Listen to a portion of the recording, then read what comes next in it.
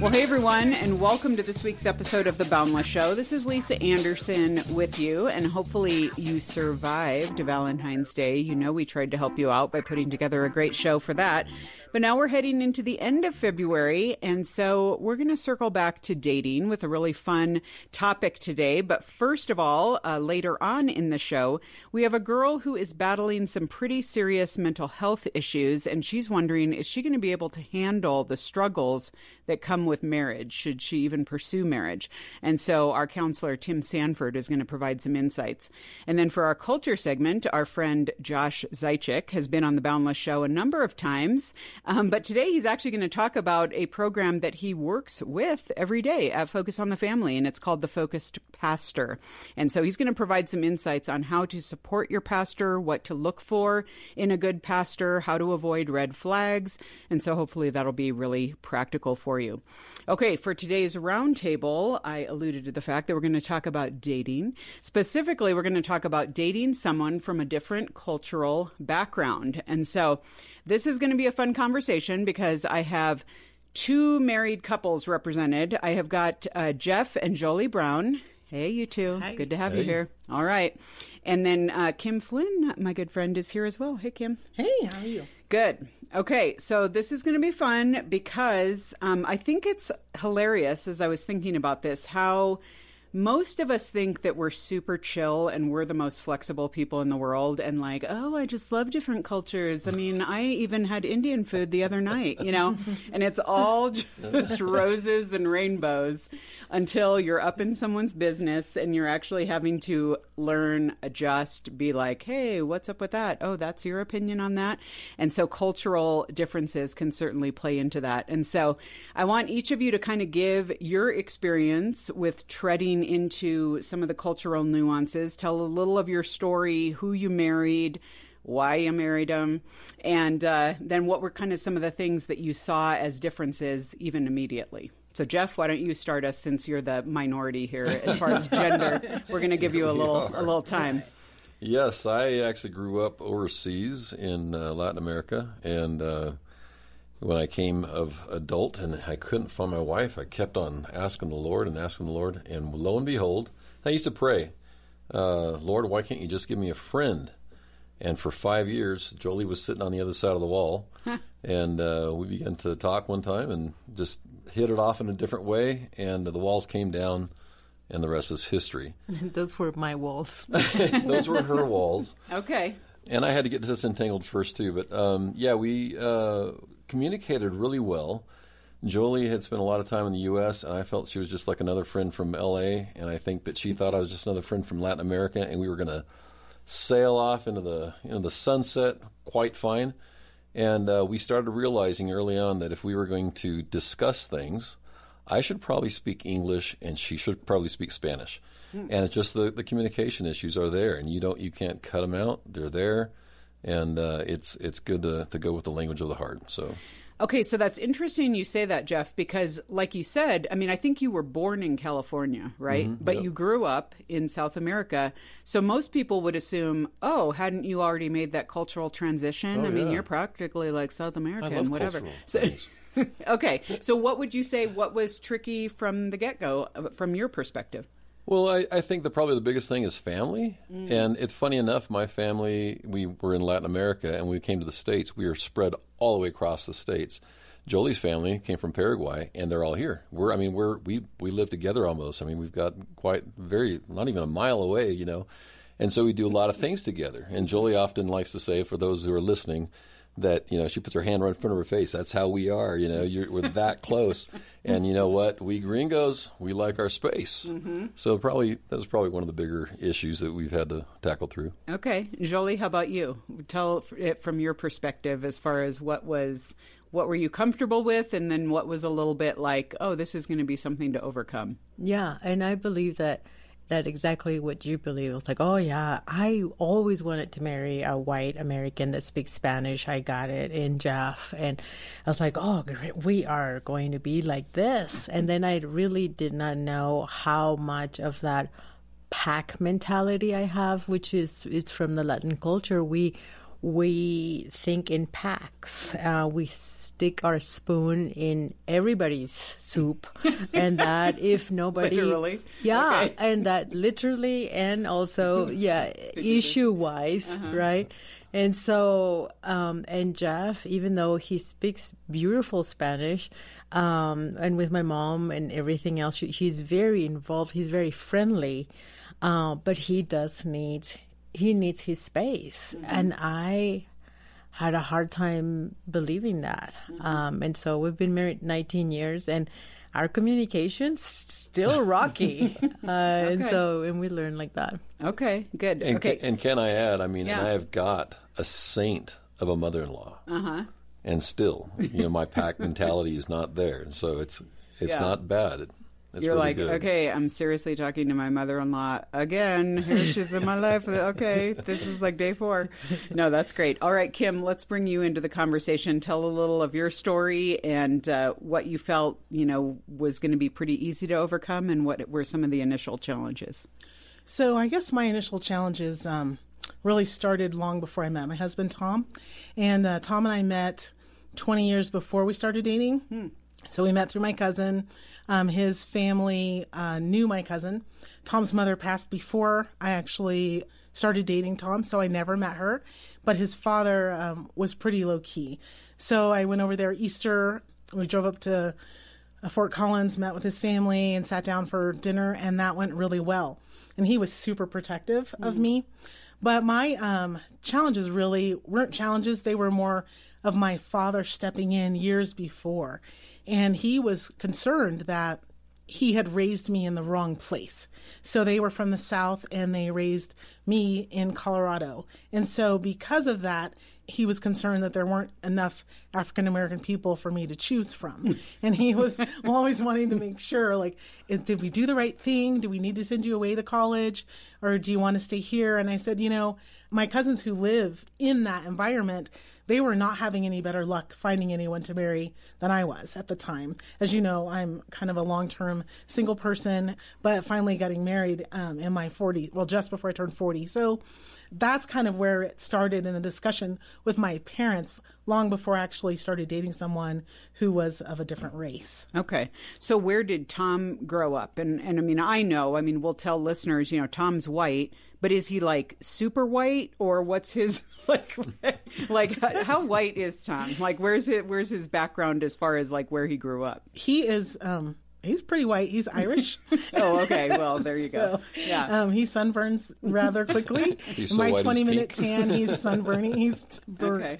But he's from Boulder, Colorado. Mm-hmm. And so really his father had moved the family back and forth around the country doing space and cryogenics and things like that. Mm-hmm. So that's really where he came from. His background, he was Catholic, but it wasn't something that he had grown attached to. And so in his college years, he ended up giving his life to Christ. Okay. And so when we began dating, we were really looking to date someone who knew Jesus and knew of a personal relationship. And that really is what brought us together, way more than wanting to date someone outside of our race. Mm-hmm. It was more of wanting to date someone who knew Jesus. And that was our real focus. Yeah. Okay. No, that's great. Okay. So I want to back it up a little bit because I think this is interesting. Jolie alluded to this, but I want everyone to answer this. Like, describe the person that you originally thought you would date and marry. So, Jeff, when you pictured yourself, say, college-age guy, who did you think you would marry? Don't get me in trouble. But, I know. You know what? Yeah. I really was just like, Lord, just send me your favorite daughter. Okay. Just, I don't really care. Jesus loves the little children of the world, right? So anybody's good, and what he's got is best. And so I do feel that he did. Okay. But, I don't have any preconceived ideas there. Oh, that's okay. That's good to know. How about you, Kim? If you would have painted the picture of your future spouse, who would he have been? Besides a rock star, Barry Manilow? I think I had pictured somebody with dark curly hair, but I honestly didn't know much more than that. Okay. Yeah. Sorry. Okay. No, that's good. Okay.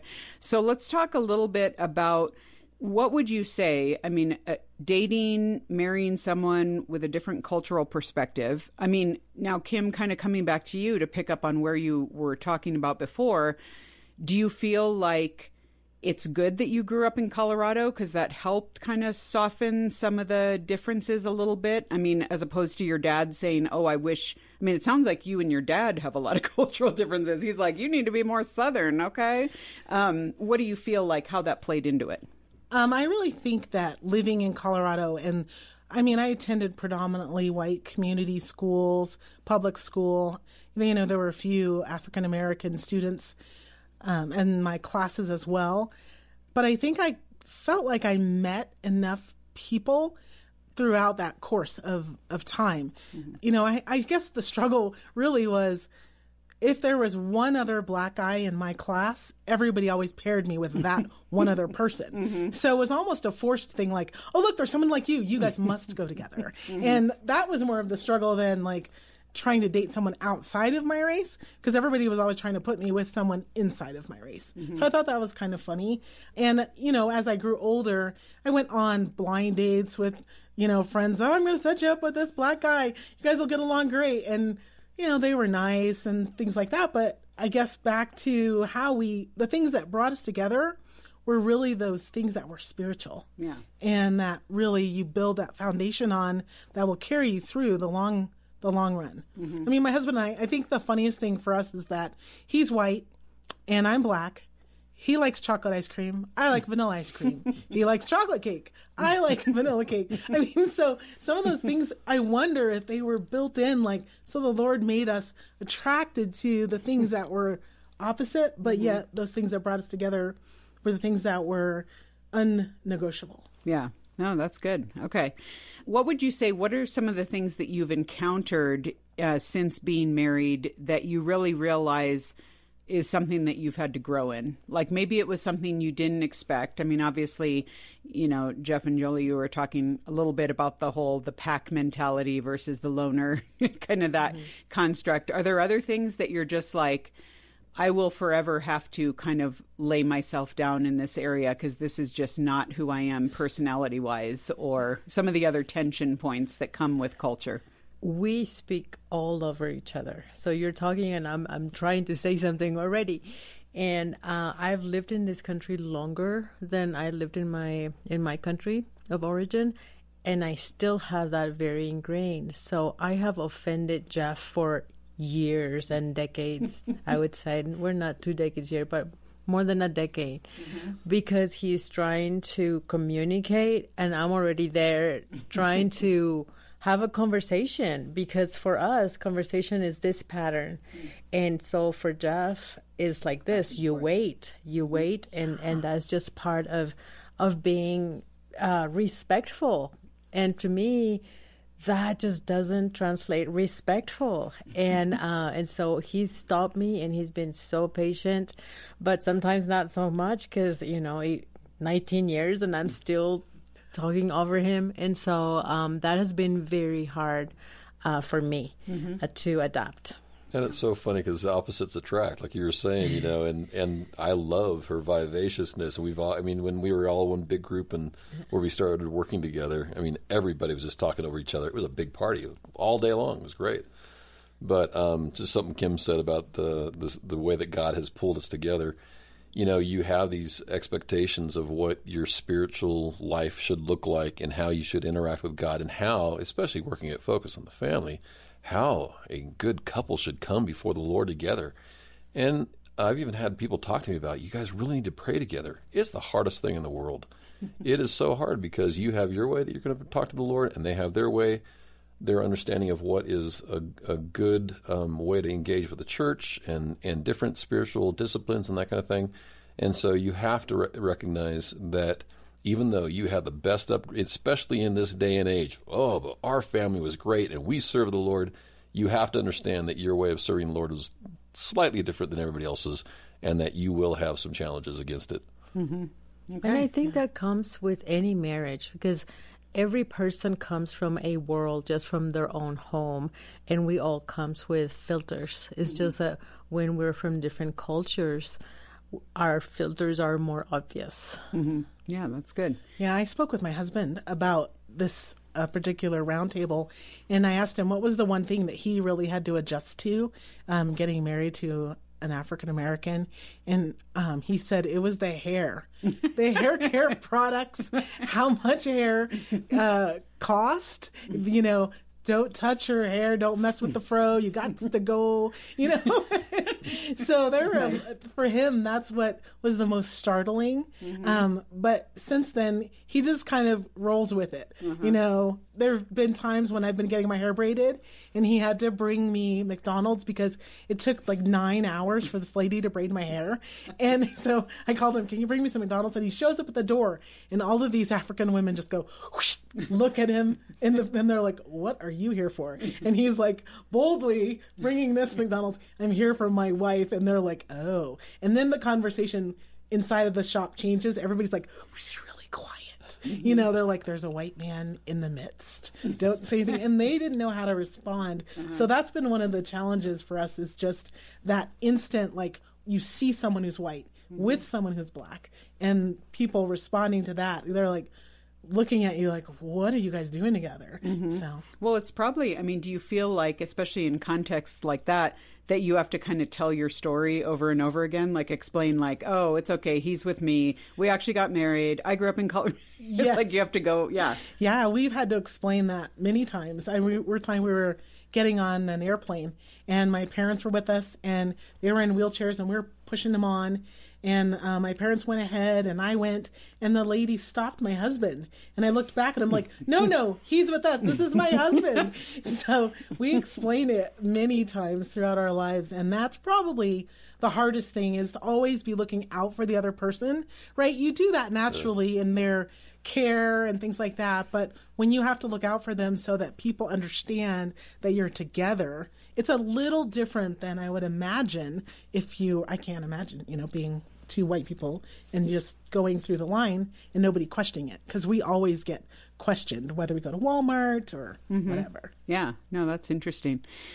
Let's talk a little bit about, in light of that, kind of some of the stereotypes that you have or that are easy to have about the other person or their family, and how have you had to overcome those? Because I think it's easy to take that in. Even, again, I'm looking at Jeff, for someone who has the language, I'm guessing that it was very easy for you to take in, even knowing a Latin culture from the get-go, like, okay, I'm going to have to be prepared for this, or here's this, or this is how she's going to be. It's very easy to stereotype one another. And how have those been manifest, and how have you broken stereotypes in that sense?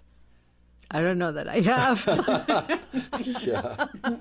That's a hard question, to be absolutely honest. In one sense, we talk a lot about race around our family, and we just discuss stuff very openly. And for the most part, it's like, hey, in Latin America, we do race pretty well. So there's racism between Indian tribes and non-Indian tribes. We talk through that and understand that, but there's a lot of getting along too, especially on the borders, between Brazil and Paraguay, Argentina.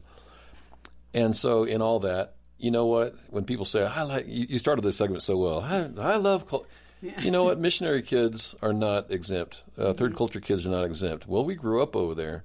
You grew up over there in a context, and so sometimes I've seen that my understanding of how I grew up. I was friends with all these folks, all these kids that were my age. I had quite a different upbringing than they did, and so when I think about that, and I've always been part of the Hispanic population, I've realized that has changed actually my view of who Jolie is and who her family is. And I've had to understand that there's some things there to break as well, some stereotypes to break there as well.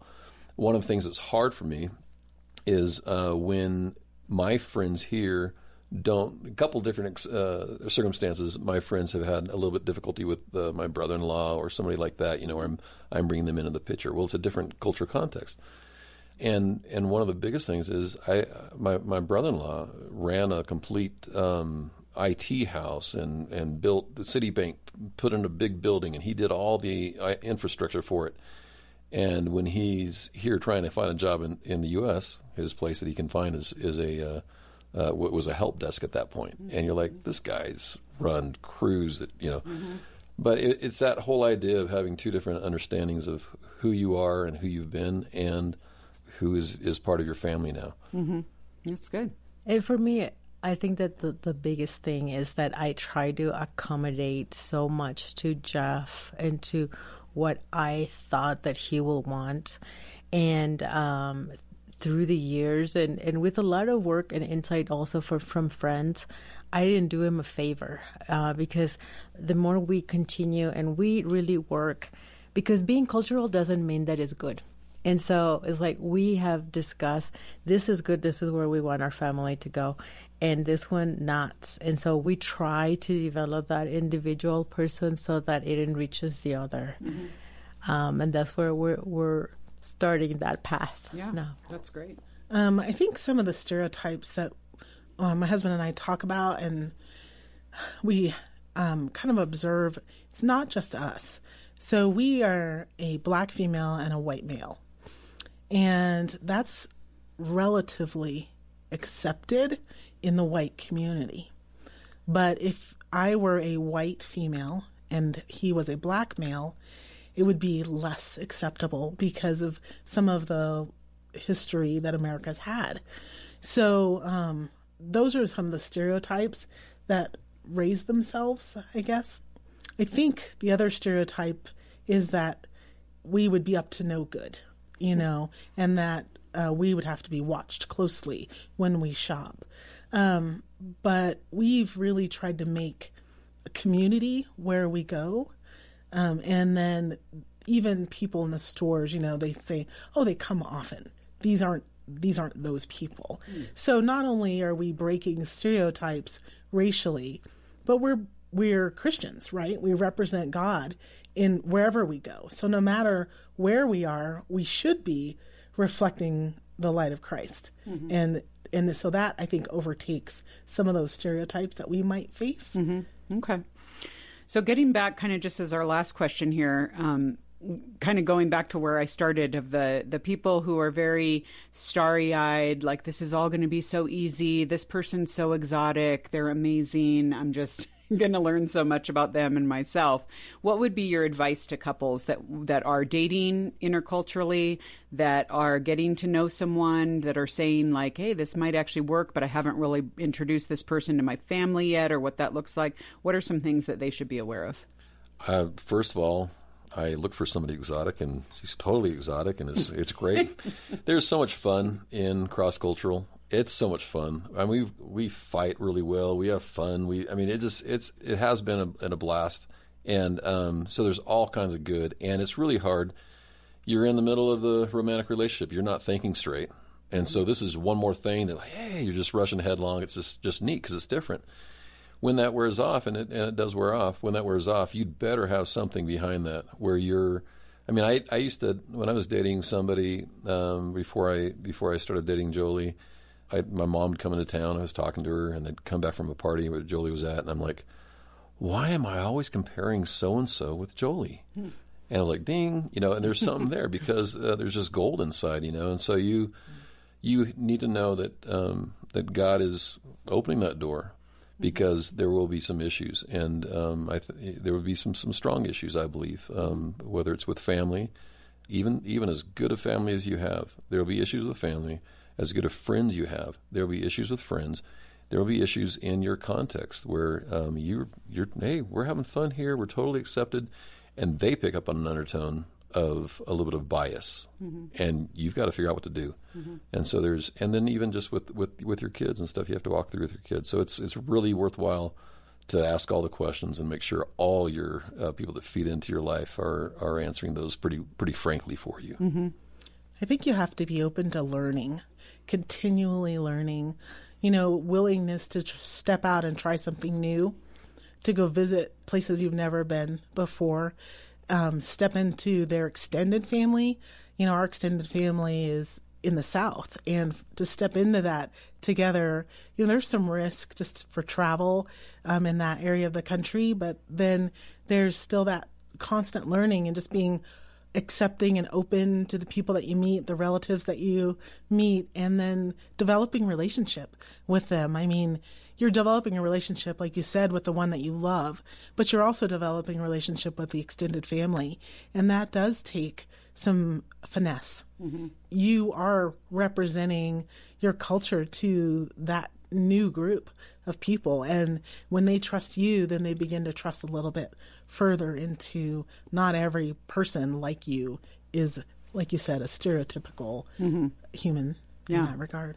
I think it also, Kim, would have helped you if you would have told Tom straight up how much that hair was going to cost so that he knew what he was getting into, the investment. Right? Investment. It's an investment. Exactly. So he knew how to process that beforehand. But, that's okay. You've worked it out. There are things that I did tell him beforehand. When we got married, I said, I just want to tell you this because I love you. These are things that even though you are married to a black person and you have a license, you cannot say these particular phrases and words because it doesn't matter, right? It's an offense. So we've both had to learn like what things we can and cannot say, even though we have that openness between the two of us. Okay, good point. Anything to add, Jolie?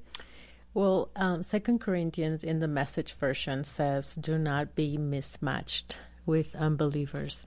It doesn't say don't marry across cultures.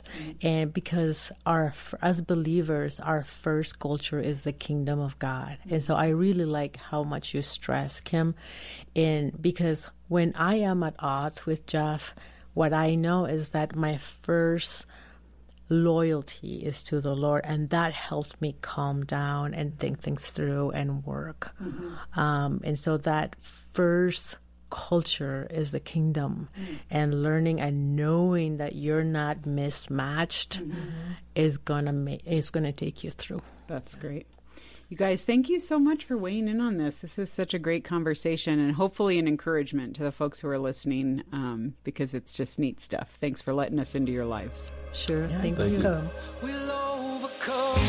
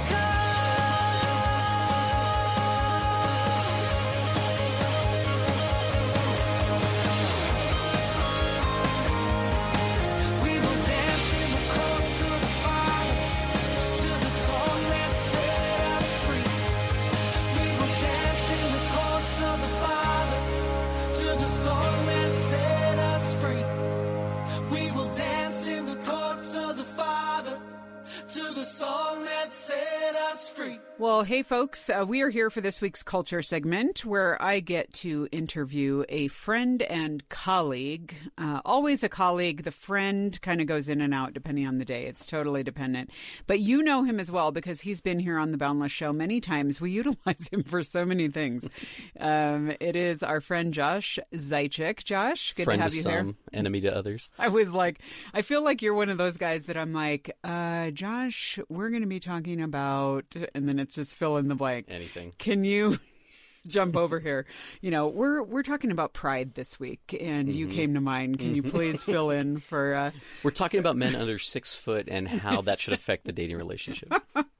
Hey, if it fits, and there's always good stuff there. So, all right, but today we're actually talking about something that is near and dear to your heart because you are very much involved. In fact, are you finished with your doctorate program, or you're getting close? Real close. I've just turned in the first 4 chapters of my dissertation. Okay, so, in biblical counseling. Biblical counseling with an emphasis on pastoral ministry. Okay, yeah. So very cool.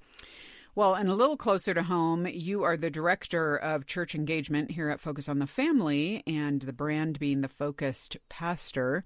And a lot going on there in relationship with pastors and churches across the U.S. primarily. But we thought it would be really fun because we talk a lot about church here at Boundless and the value of the church, the importance of being plugged into a local church, even a member of a local church. We're big fans of that.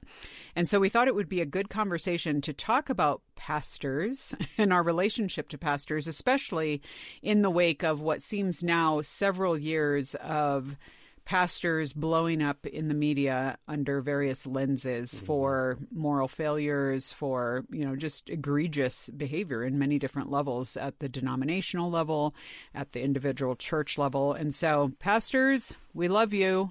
So we want to give you some cred here. And Josh is going to be the one to do that. So you also write a fair amount, speak as well. You are very involved in your church, especially with young adults. So that's another reason I like you. Yeah. So. All right, well, let's start talking about this. I would love to have you talk a little bit about reasonable expectations. I feel like we get questions from a lot of young adults of like, I've attended this church for like 7 weeks and the pastor's super boring, but I think he's preaching the Bible, so should I just stay or whatever? And there's kind of this malaise around it. And so, I mean, it's almost like, especially post-pandemic where isolation levels have been so high, we have even more expectations of pastors, elders, churches and stuff. But what would you say, what generally should a pastor being employed by a church, leading a flock of people, be doing, for lack of a better phrase? Yeah, you're asking the right question, because in an isolated time, I mean, just in a media level that we live in now, you have access to all the best of the best preachers.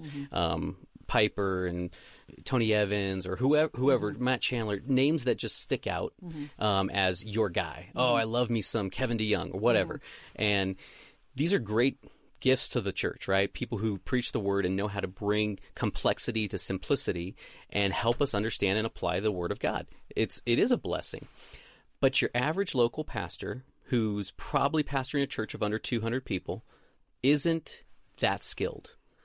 And frankly, doesn't have to be faithful. So the first thing you got to have as an expectation is faithfulness. Does he preach the word of God accurately and faithfully? And then it's on you as a congregant to be the noble Berean who says, when I come home and I read the scriptures and I see what I was just taught, this aligns, this is accurate. So I think that's first off, is a commitment to the word of God and teaching it. And that can be chapter by chapter, that could be at times topical, whatever, but they're preaching God's word, not just their own opinion, their own hobby horse. I think if we start there, that'd be really important. Then I think a commitment to the church, and that looks like a lot of things. Pastors, they go on visitation when people are sick. They visit those new babies and the new parents. They take care of people. They're there to listen. If you have a pastor who's only really interested in what some have called the front stage, that experience of being on stage, having a captive audience, there's a problem. But when you see that pastor in the community and loving people and sitting down and weeping with those who weep and discipling the younger generation or a group of people, like, that is pastoring, the hard work of life on life ministry. So I think that's how you evaluate your pastor. Have the expectation that they're committed to God's word, they're committed to the church, and then on some level committed to those outside the church, committed to the lost. That is one of the motivations that a pastor should have for even being in the ministry, is a love for the lost. That can look like a lot of different ways. It could be maybe they're committed to visiting every single new person that comes to the church. They find the address, they bring them a meal, they bring them coffee. Maybe that's a more of a production as far as like an evangelistic program at the church. It could be all sorts of things like that. Just finding ways to love the community. But they need to have a love for the word, a love for the church, and a love for the lost. Okay. So what about, speaking of that, kind of the average U.S. church, which so many of our listeners are attending right now, and the pastor really does wear so many hats. But what if because I hear this a lot, I feel like, he seems to really love people and he wants to visit everyone in the church and he's visiting the widows and whatnot, but he's just not really a great preacher. Well, how do you weigh? I mean, because again, you can't have some superstar that's going to be good at everything. So how do you weigh, like, I mean, percentage-wise or whatever, what's important, what you can hang with, and what you can't? Yeah, if they're all good things, but maybe not in the same measure. Yeah, no, and you see that, right? Some, like that guy, he is a great shepherd. He loves people, but his gifting in the pulpit's not as strong. You see that all the time. I pastored a very small church when my wife and I planted a church years ago, and I never considered my preaching to be those Kevin DeYoung levels or those John MacArthur levels or whatever. I'm grateful for people like that to aspire to help push my skill set, but that is one task. And reality is the preaching of God's word, faithfulness to that is, again, taking the word, accurately explaining it, and helping people learn to apply it. That's the public proclamation of God's word. There's also the private proclamation of God's word, which is sitting in the office or sitting at the coffee shop saying, how do I handle this issue in dating or in my marriage or with my roommate or with my parents who don't love the Lord and they don't support my walk with the Lord. And that ability to intricately apply the word in a unique situation, that's a gift too. And so if your pastor isn't knocking it out of the park with amazing illustrations, or if your expectation is that they've got to make you laugh for 25 of 30 minutes, you might have wrong expectations. You might need to check those. The Word of God cautions the congregant against just choosing pastors who tickle their ears. What you want more, what you deeply need more, is a pastor whose character is strong, and you can see that in how they treat people. So I would say, don't count yourself not blessed if your pastor isn't killing it with his sermon illustrations or his teaching. Look to see if it's accurate, and then look at his life and see if he's really a good shepherd and a good dad and a good husband. Yeah. Okay. So conversely, let's talk about the young adult who's in a megachurch. And maybe they have a staff of 10 pastors, and the pastor that's preaching most Sundays, that's his primary job. And they're realizing that, oh, this isn't a guy that I can just ping and do coffee with at the drop of a hat. So what about expectations there? Like, how should they feel connected to a pastor when they go to a very large church and they just feel like they're kind of, drifting around? Yeah, I mean, I think reality is, like, we all have the same amount of hours in a week. If you go to a church of 1,000 plus or 3,000 plus, which is in Colorado Springs not hard to find, actually, it's going to be real difficult to nail down the lead preaching pastor on a frequent basis. And maybe to meet him, maybe to spend some interactions with him. But if you want personal discipleship, if 3,000 people wanted personal discipleship from that one person, I mean, Moses experienced that. His father-in-law comes in and says, that's not reasonable. You need to set up some other people. And then you look at Ephesians 4, and what do you have? You have pastors are gifts to the church to equip others to do the ministry. So if a person has an expectation, I've got to have the senior pastor, the lead pastor in my life in a very consistent way, it could be that you're setting your pastor up to fail you in your expectations. I would say not even could be, it's likely. Yeah, that makes sense. Okay, well, let's talk about, because again, there are a lot of pastors out there, and I'm not just talking about the specific outliers, the mega pastors, the rock stars and all that who've written billions of books and whatnot, but just in general, there are a lot of pastors where it's very easy to think that there's amazingness there, or, we can follow their Twitter accounts, or we see that they've written a book and everyone says it's amazing. But you actually have written a couple articles, and we're going to link to them here in these show notes, about there are some red flags for looking at pastors. And it's not all if they're shiny and are wearing designer suits, and stuff like that. You need to be really discerning in that. So walk us through a couple things that you would say you should look out for in questioning a shepherd of a flock. I think there have been so many examples. Again, we have access with the internet to we know what's going on in small town America to big city. We're hearing almost on a weekly basis of a pastor who fell for some reason. And it could be immorality, but it could also be they just are a bully. And having been a church planner, I saw the church planning culture, and there are tendencies that can be celebrated. Very entrepreneurial skills. You need those giftings to start things, and starting a church is starting something. So you need a skill set like that. But we need the character of Christ. Pastors and Christians also, but pastors need to be modeling the character of Christ. And in my studies on the New Testament of what are sinful pastors looking like? What are the common characteristics? At least 3 that I found. They look to praise themselves. They want to elevate themselves. And that can be subtle. That can be very overt. It can look like elevating yourself by, I often would see other church planners taking pictures, selfies of themselves in the gym, doing their CrossFit photos. I'm like, that's great, I guess, that you're staying healthy, and I'm grateful for that. But why do you want that to be what you're known for? Mm-hmm. The other thing I would see is jealousy. And you see that in the New Testament. There was this jealousy that the religious leaders had against Christ or John the Baptist. And that can look like putting other churches or other pastors in the community down to elevate self. But maybe it's also just because you're jealous of their ministry. Maybe they're growing faster than you in numerics. So you see those kinds of things. I think a third one that the New Testament speaks to in multiple manifestations is just the seeking of personal gratification.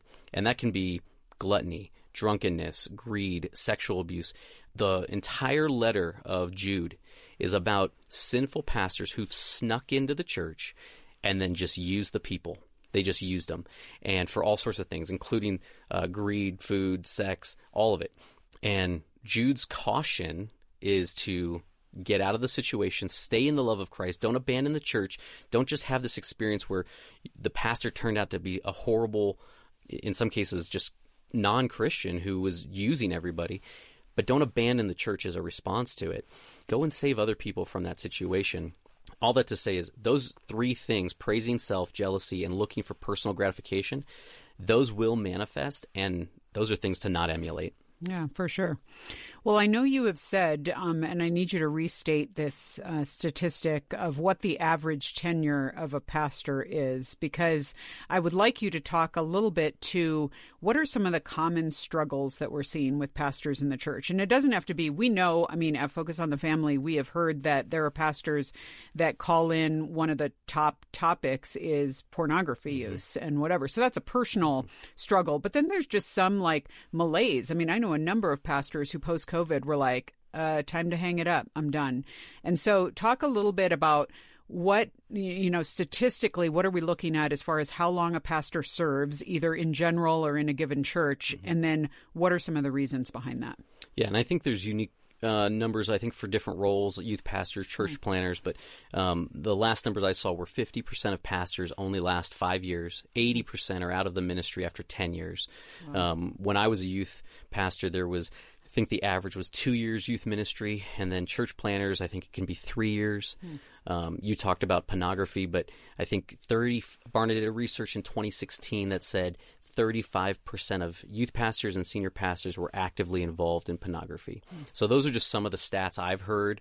But when you talk about the difficulties facing pastors, speaking of that Barna research, some of that's personal sin, right? It's hard to stay faithful to a ministry when you're not faithful in your heart towards the Lord, right? Mm-hmm. So some of that we have to say, our pastors are not walking with the Lord well, and so they're not going to have longevity in ministry. That's some of it.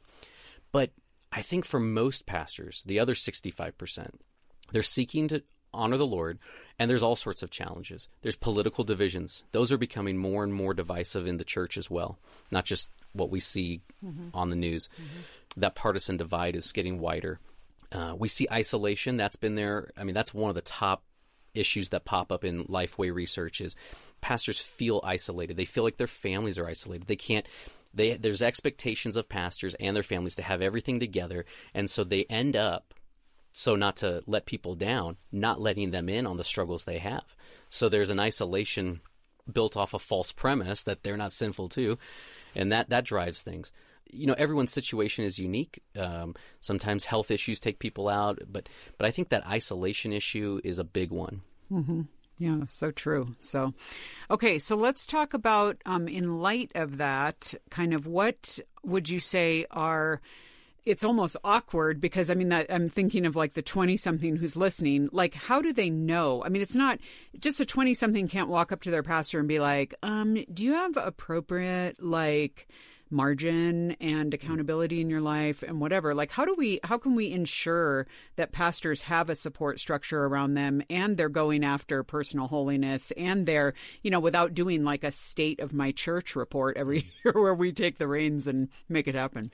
Yeah, I mean, I don't want to encourage anybody to go on like the sin hunt to see if your pastor's legit. I wouldn't want to go that direction. But I think, one, we can be praying for our pastors, praying for our leaders. That's a call of the scriptures that we should be thinking about them. But I think we have eyes and ears too.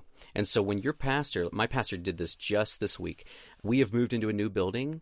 It's a little larger and the community is filling it. It is just every week we have 150 plus children.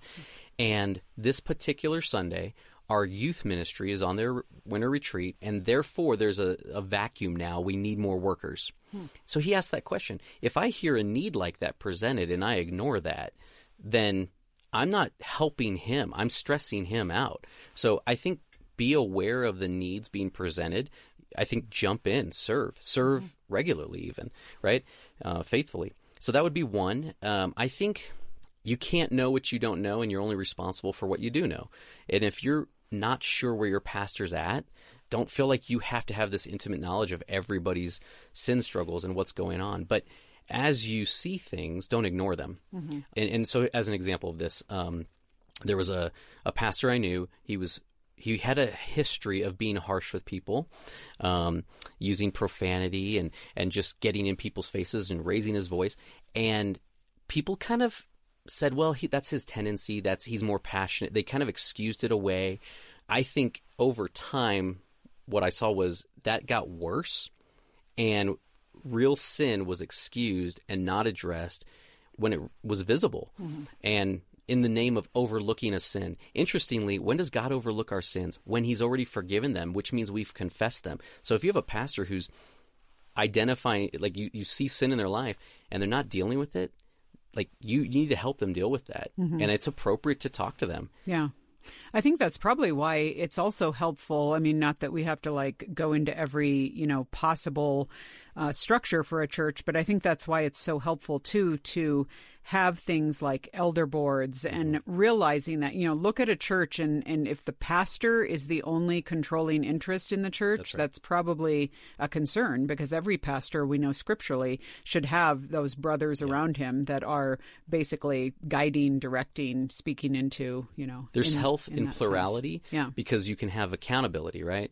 And so you have to have qualified people. The New Testament talks all about that. Paul talks about qualities that are essential for elders, whether they're or pastors or whatever term you use in your tribe. But there's qualified people who are working with qualified people. And if there's just one, that's a dangerous situation.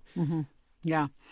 Okay, so kind of in our last couple minutes here, tell us a little bit about the Focus Pastor, what the mission is of this particular ministry, what you're accomplishing now, what you're hoping to accomplish, and really how we can be praying for you. Yeah, in short, the Focus Pastor is about helping pastors, their families, and the church.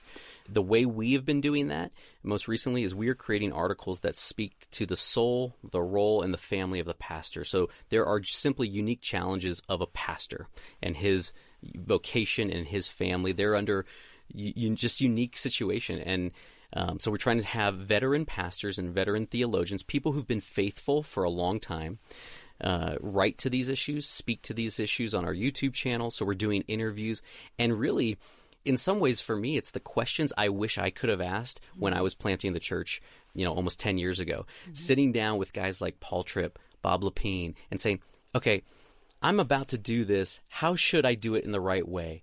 Even the other day, Bob Lepine said to me, or I was telling him that when I went to go plant the church with my wife, she was willing but not excited.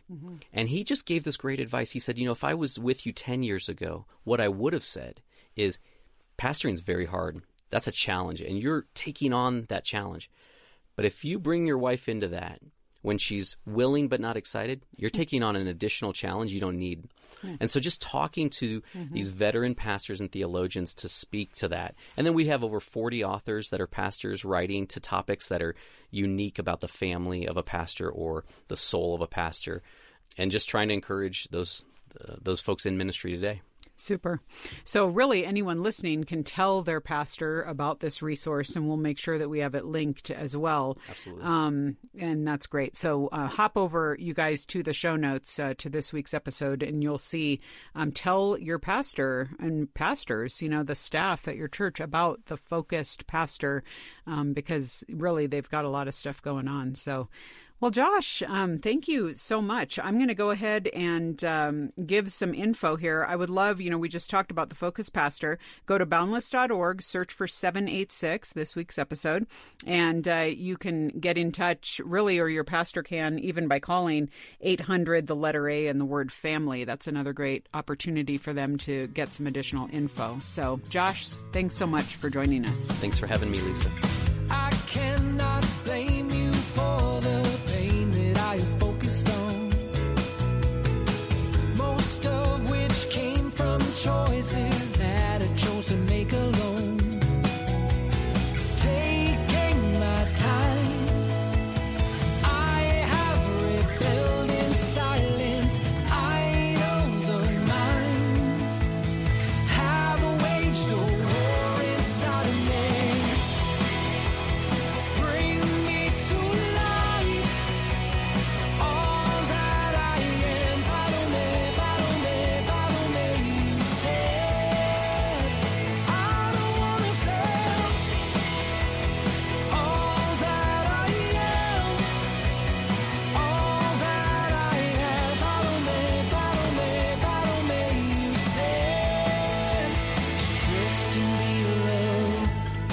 Well, folks, as we open up our inbox, we always love it when one of our counselors can come down and answer our question for us. And this week is no exception. We have Counselor Tim Sanford here. Hey, Tim. Hey, it's good to be here. Good to have you back. Okay, well, let's go ahead and dive into this one because this has some different facets to it. So our listener is asking, is choosing singleness to avoid the troubles of marriage biblical? I feel I have the appropriate appreciation for matrimony and understand God's good purposes for it, but the Bible also says that those who marry will face many troubles in this life, and I want to spare you this. And I've had enough trouble in my life, particularly due to my poor mental health. I've had depression for several years, which at times has incapacitated me to the point of not being able to move. And I'm concerned that undertaking the responsibility of being a good helpmate, even with the help of the Holy Spirit, would be unwise given how severe my depression can get. This one's real hard, Lisa, so what do you think? I feel like, I don't think that there's anything prescriptive about like you have to get married. So I'm like, I feel like there's a lot of freedom in this. But what about you? There is, because the Bible gives valid reasons both for marriage and singleness. So it's not a biblically right, biblically wrong issue here. What I see in this is actually two things. One is, yes, there's the depression that's here. Mm-hmm. I'll address that in a second. The other thing that I see is possibly some anxiousness and some worry that I'll have more troubles than I can handle, worry that I won't be a good helpmate like I want to be. Mm-hmm. So there's some worry here possibly as well. So I think those are the two big issues. So where I would start with really is actually the listener didn't say whether they've actually talked to a therapist yet with their depression, but I would start there and look at both the depression side of things as well as the anxiety side of things. Quite frequently, they go together, Lisa. Mm-hmm. And anymore, what we're looking at, we used to think of depression as that's the problem. What we're seeing now is depression is actually more of a symptom of something else. So part of what therapy is doing is looking at what's behind the depression or what may be causing the depression. It may also be causing the anxiety. So that's where I would start and encourage this person to go first. And with that, then maybe a lot of this can be resolved, both the depression and maybe the anxiety part as well. Yeah. Yeah, that's a good point, because I think, obviously this listener, whoever they are, it's not, you don't want to say, okay, well, the one thing I have to do is get married because that's going to solve my depression. But on the flip side, you don't want to say, well, I'm just going to be a burden. We're going to have troubles, and there are mental health struggles on any end of the relationship spectrum. And so to not use it as either a limiting factor or carte blanche of just let me get into any relationship I can. Well, exactly. And yes, there is some legitimate wisdom, and I don't want to be added burden onto somebody else for the rest of their life. There's some good thought put into that. Again, there's some anxiety, though, because anxiety always focuses on the future, and this listener is looking forward and not dealing with here, now, today, present tense. What am I doing with the depression that I have to live with? What am I doing maybe about the anxiety behind it, and what's behind either one or both of these? Yeah, well, that's a good point. And I think the wisdom to go ahead and make sure that there's some solid, biblically based and professional therapy that this person can access. I think that's a great starting point. And again, I always say getting any objective eyes on what you're doing to not live in isolation is a great start too. Well, for sure. Yeah, awesome. Well, thank you so much, Tim. And as always, we really appreciate that. And I was saying to Tim before we started taping that we've really had a lot more questions that deal with mental health struggles and issues, especially in recent years. And so I want to remind everyone that we do have this team of counselors that Tim is part of here at Focus on the Family, and they are available to do a complimentary consultation for those of you who may have heard this response today and you're like, I feel like I could be in that boat, or I definitely know that I struggle in this area. And so definitely give us a call, 1-800, the letter A, the word family, and you can just ask to speak to a counselor. They have got a great arsenal of resources, recommendations, all kinds of things like that, as well as a comprehensive list of vetted counselors that could be in your area that they could introduce you to, and maybe you can get some continued care there. Also, if you go to focusonthefamily.com/gethelp, that will give you via an online portal the opportunity to access a lot of this as well. So again, Tim, thanks for weighing in. It's great to be back. All right, folks. Well, that is it for this week's show. Again, we do want to hear from you. So whether or not you're calling us for a counseling consult or to get resources or advice, or you just want to say hello, go ahead and do that. You know that if you want to reach out to us here at Boundless, just write to editor@boundless.org. And I will see you around next week. This is Lisa Anderson for The Boundless Show. The Boundless Show is a production of Boundless.org. Focus on the Family.